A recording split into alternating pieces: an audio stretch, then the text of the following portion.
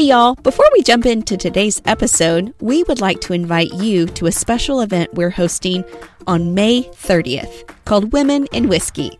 Join us for an adult field trip filled with Southern fun at the Jack Daniel's Distillery right here in our home state of Tennessee. Get ready to learn while sipping. We will be taking a private tour of the distillery, enjoy a barbecue lunch on the beautiful hillside, and partake in early happy hour with cocktails provided by Jack Daniel's as we listen in on a conversation with women who work in the industry. The conversation will be led by yours truly, your hosts of the Steel Magnolias podcast. Learn more about the event at steelmagnoliaspodcast.com. You can grab your tickets there, and we cannot wait to see you on May 30th. And now, on with the show. This is not a nerdy episode, or maybe it is, but I feel like we should go ahead and say something very interesting at the front end to capture your attention, just to keep you with us. The fact that you've clicked on the episode means you must like us. But presidential libraries aren't just libraries of books. And when a president accepts a gift from a foreign head of state, it becomes the property of the American people as the president works on our behalf. So there are gifts in libraries and museums across the U.S. that technically belong to all of us. So we're going to talk about some of those libraries that exist in the southern United States today. Meet you at the table.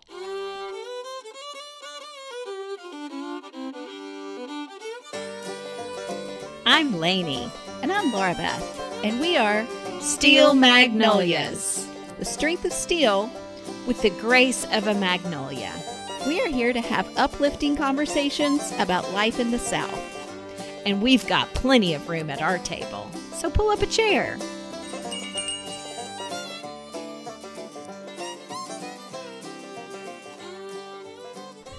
Welcome back to the Steel Magnolias podcast. And if you have not followed us on Instagram, then you may not know we just crossed our 150th episode. That's impressive. And it is. It really is. I was just astonished that we were at that number. But oftentimes we do have people ask us, how do you still have topics? Like, that's a lot of topics you've already covered. So I feel like today is a perfect example of where in the world your roster of topics, Lainey, comes from. I don't know if I'll ever know, but always changing, but always long still. List. Where did presidential libraries even come from? Okay, because it's not the idea of the yeah. Okay, I think it came in my mind when I had a conversation with some friends of ours who somebody in their family actually gave a gift to the Clintons that is in the Clinton presidential museum. Library in Little Rock. Okay. And they had been to see it and everything. And so that's wild. That is kind of wild. But anyhow, I think that's kind of what put it on my radar. I'm like, oh yeah, that's in Arkansas. And there's others in the South. I used to live in Atlanta for a period of time, and that's where the Jimmy Carter presidential library was, and they would have events on the grounds there and different things like that. So I just thought this is that could be an interesting topic to talk about the ones that are in the South. Right. And it's not exclusively Southern. They're all over the U.S. They're all over. But we do have several that are right here in our backyard. And I think it's interesting they're even called libraries because they do not always include bookshelves like we would envision a library. A lot of them include archives, but I think a better name would just be museum and research center. You're probably right. I've been to other libraries that have more than just books. Right. For instance, if any of you ever find yourself in London, one of my favorite things to mention to people is do not miss the British Library. See, I would not think it is a library. It is free to go in, but it includes all of these displays, mostly of, it's all British literature and music. Okay. So they'll have like original Alice in Wonderland. Wow. Book from. They'll have Beatles songs written on like a piece of notebook paper. Right. That is preserved there in the library. Pride and Prejudice. Like, they have some really amazing things there that are not just books. Right. See, I would hear British Library and I would think this is for the locals to go check a book out. And it is partially that as well, but it's so much more, and it's free. So I had a great time seeing that and would go back again. So I think that's kind of the concept.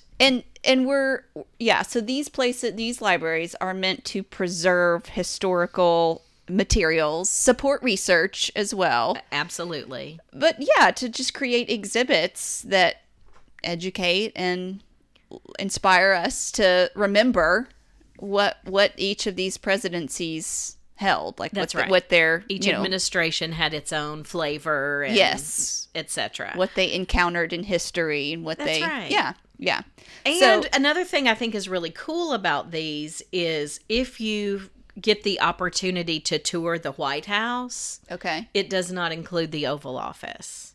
When you tour the White House, now, you may get some strange opportunity to get to see it. Right. Some special pass if you know somebody. But typically, that's not on a tour of the White House. Right. For obvious reasons. I mean, security reasons, really all kinds of reasons. They're maybe in there working or meeting.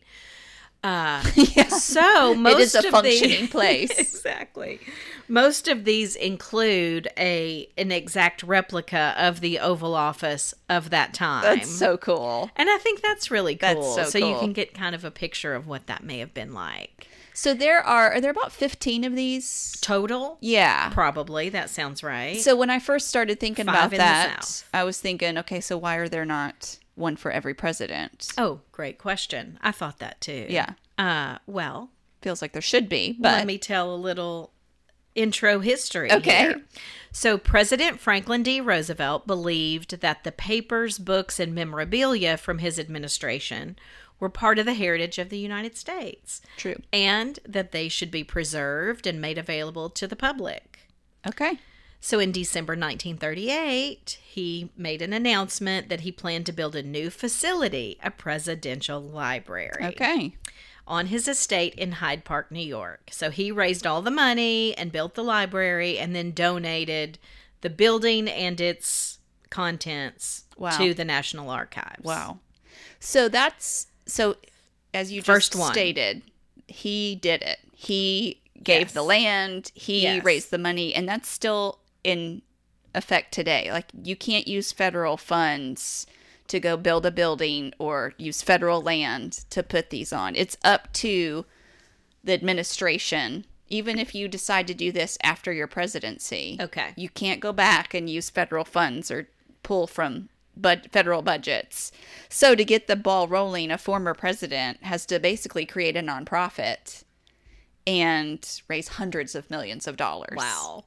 So it's quite an undertaking. And they're usually fairly large. I mean, yeah, many acres of land and that kind of thing. Yeah. So we have 5 in the South. All right, let's start going through them. I just went kind of in order of when they were president. Oh, that's exactly how I did it. Okay. Yep. So the first would be Lyndon Johnson. Yep. In Austin, Texas, near the campus of the University of Texas. Yep. It's open to the public right now. In fact, all of these are. I'll just go ahead and state a blanket statement. Like, COVID restrictions changed things. But right now, as of spring of 2022, these are open to the public, and they're all ticketed. And we had this on our brain because yesterday was President's Day. Yes. So that's another reason we're doing this right now, because that holiday kind of sprung this to the top of the list of topics. But yeah, so if you find yourself in Austin, this might be a fun thing to do as a family. Yeah. So some highlights, as you mentioned, Oval Office replica. We got a letter from Jackie Kennedy. You've got the voting rights desk where you can browse through like a interactive voting rights display or exhibit. Yeah, that was a big part of that administration. Yeah. Pick up a phone in the Great Society Gallery, specifically the first column about civil rights, J. Edgar Hoover or Dr. Martin Luther King Jr. So this is something I think is so fascinating. You can actually listen 2 phone calls through a receiver of the phone from that time. Incredible. Apparently, the recordings are remarkably good and very intimate. Wow. Almost like getting the feeling of eavesdropping. Yeah. On an extension. Yeah, exactly. Over conversations that happened 50 years ago. That's so crazy. Perhaps the conversations from the days after JFK's assassination on November 22nd, 1963. Whoa. Things like that. There's a conversation between Johnson and Martin Luther King on November 25th, 1963. A conversation with he and Gerald Ford from that year. But apparently this conversation from December 2nd, 1963 with Jackie Kennedy is one that will bring you to tears. Give you chills kind of thing. I bet. I think that's so wild. Yeah. Yeah. That is interesting that technology, we think we've come so far, and we have, but we also had a lot of technology, I guess, that preserved. People were recording conversations before Richard Nixon, weren't they? It's true. So if you are in the Austin area, LBJ Library right there, available to the public. Tickets are $13 with discounts given to seniors, military, college students, etc. Yes, and I think 4 to 12, under 12 are free. Yeah. So that'd be a fun do. Next up would be the Jimmy Carter Library down in Atlanta. Yep. Sits on 35 gorgeous acres. Have you been by there before? I have been on that property, yes. Okay. I did not actually do this museum. You know, when you're in your 20s. I know. Things are different priorities. I put my dollars into music festivals, not presidential libraries at that time. I get it. I'd be the same way. Anyhow. So here, one of the things that I think would be really special and cool would be his Nobel Peace Prize is on view for all to see, as well as, again, a lot of the same things. The Oval Office, how that would have looked. You can see a lot of the work that he did, not only in the administration, but after. He's known for doing a lot of Habitat for Humanity work and things like that. I did think this dramatic presentation of a day in the life of the president, it's got 13-foot screens. It's a walk-through cabin setting for the crucial Camp David meetings. Oh, yeah. And there's like an interactive map table that takes you with the Carters to monitor elections and fight diseases and just different things that were part of that administration's That's awesome. Role. So, yeah. And like you said, I mean, amazing setting, great view of the Atlanta skyline, apparently. Yes. Just, lovely grounds. And I think most of these libraries also include the limousine of that president. So that would be kind of interesting to see even how cars have changed. I love seeing that kind of stuff. Yeah, that's so fun. Okay. So that one, similar pricing, I think. $10 to $12, yep, free under 16, etc. Mm-hmm. Okay, next up, George Herbert Bush. Yep, George Sr., as I always call him. Yep. Yes, College Station, Texas, near the Texas A&M campus. Yeah, it's actually on campus. Is it actually on campus? Yeah. I think that was one of the, as I mentioned earlier, they're responsible for getting the grounds and raising the funds. So I think sometimes colleges will do participate, trying to get it nearer on their campus. Mm-hmm. Well, artifacts here inside this museum include a World War II Avenger torpedo bomber, similar to the one George Bush flew during World War II. Wow. As well as replicas of the Camp David and Air Force One offices. Yeah. I think that would be cool to see. Very cool. Also, another thing kind of importance here, the Bushes are actually buried on the grounds here. That's right. As well as their daughter, who died at 3 of leukemia. Robin. Yeah. So they're all three buried there. All 3 headstones are there. And it's sort of off-site. I mean, you can walk to it, but like you can't drive up there. So there's a sidewalk or some sort of path to it, but it's sort of a little secluded area. Which makes sense. They're buried. Yeah, make it a nice place to visit Well, I think it's funny that, so, collections of artifacts of 8 years and time as a vice president as well. Leading the CIA. I'm sure that was... They've got lots of, gifts and things. So I was just thinking, well, it must be nice to have a place to put random gifts. Right.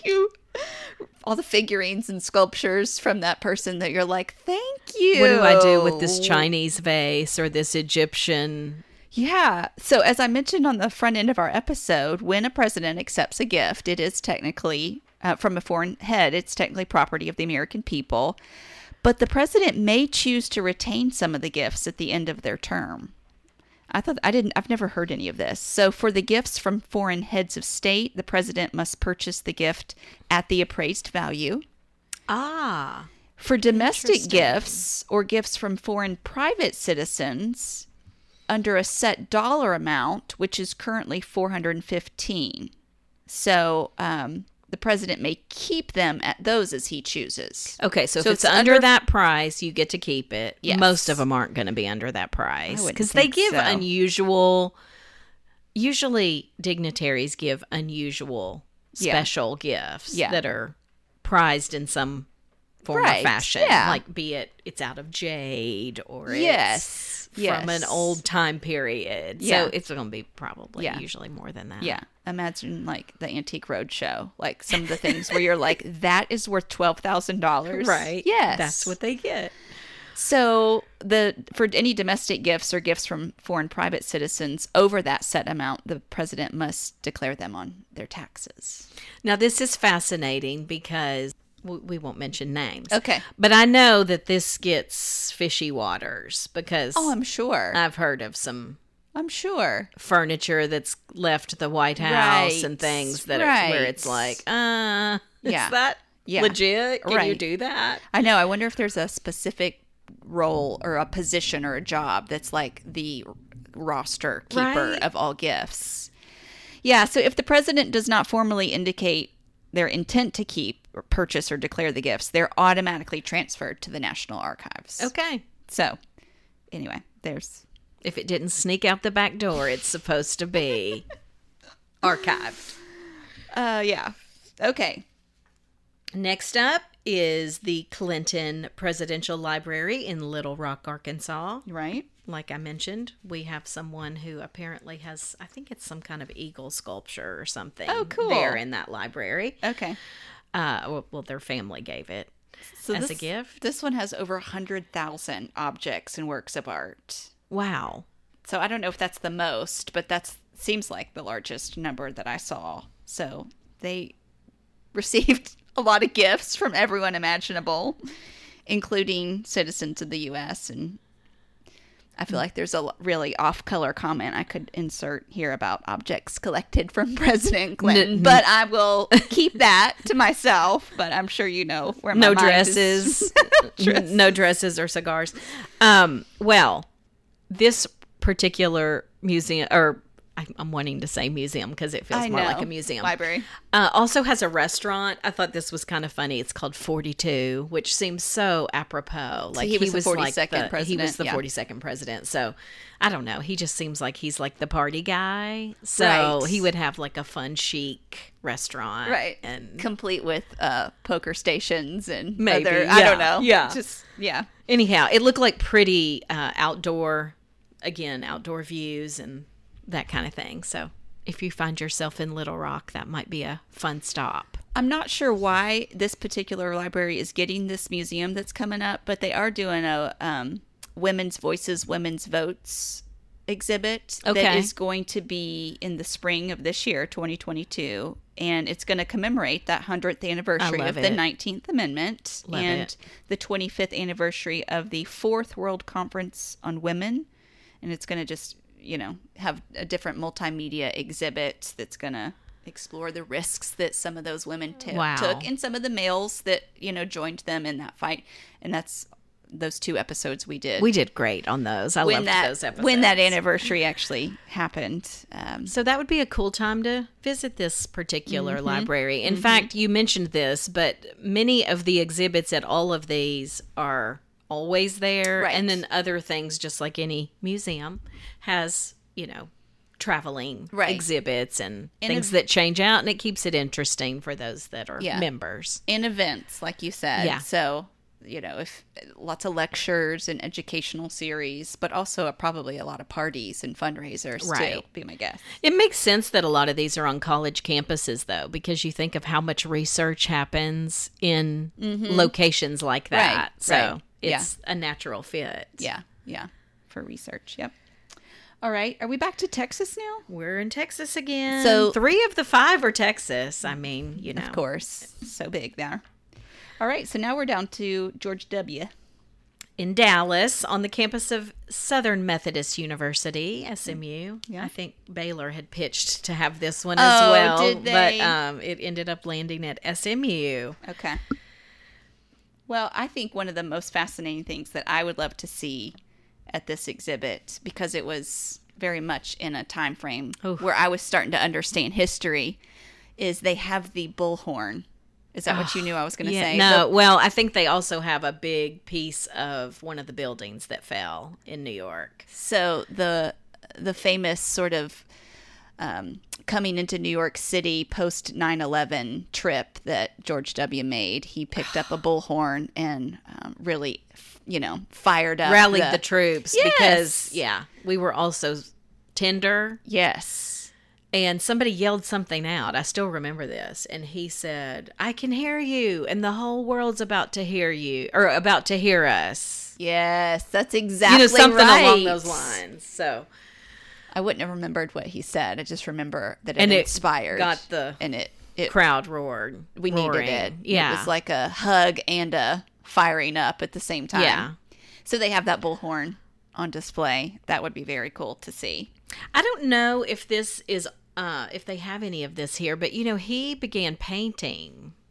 Oh. And has painted a lot of just people. He likes to paint people's faces and stuff. I don't know if they have any of that at this library, but that would be wonderful to see, I think. This was one of the more expensive tickets of the ones we've talked about. This is a $26 entry fee, but again, discounts given to military students. Free for seniors. active military. Yeah.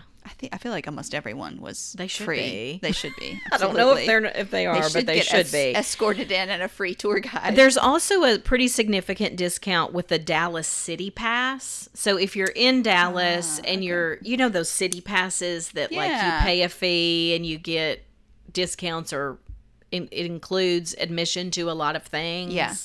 If you're in Dallas and you're going to do several stops, that's a pretty significant discount. Yeah. Yeah. Included in this.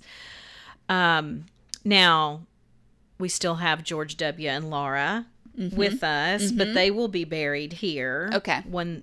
After their passing. So just like his parents are buried at their presidential library, this is where they will rest in peace. Okay. Their bodies. But it's also, you mentioned it's the most expensive. It's the largest of the 5 that we're mentioning here. Okay. I think the largest of all is the Ronald Reagan one in California. Okay.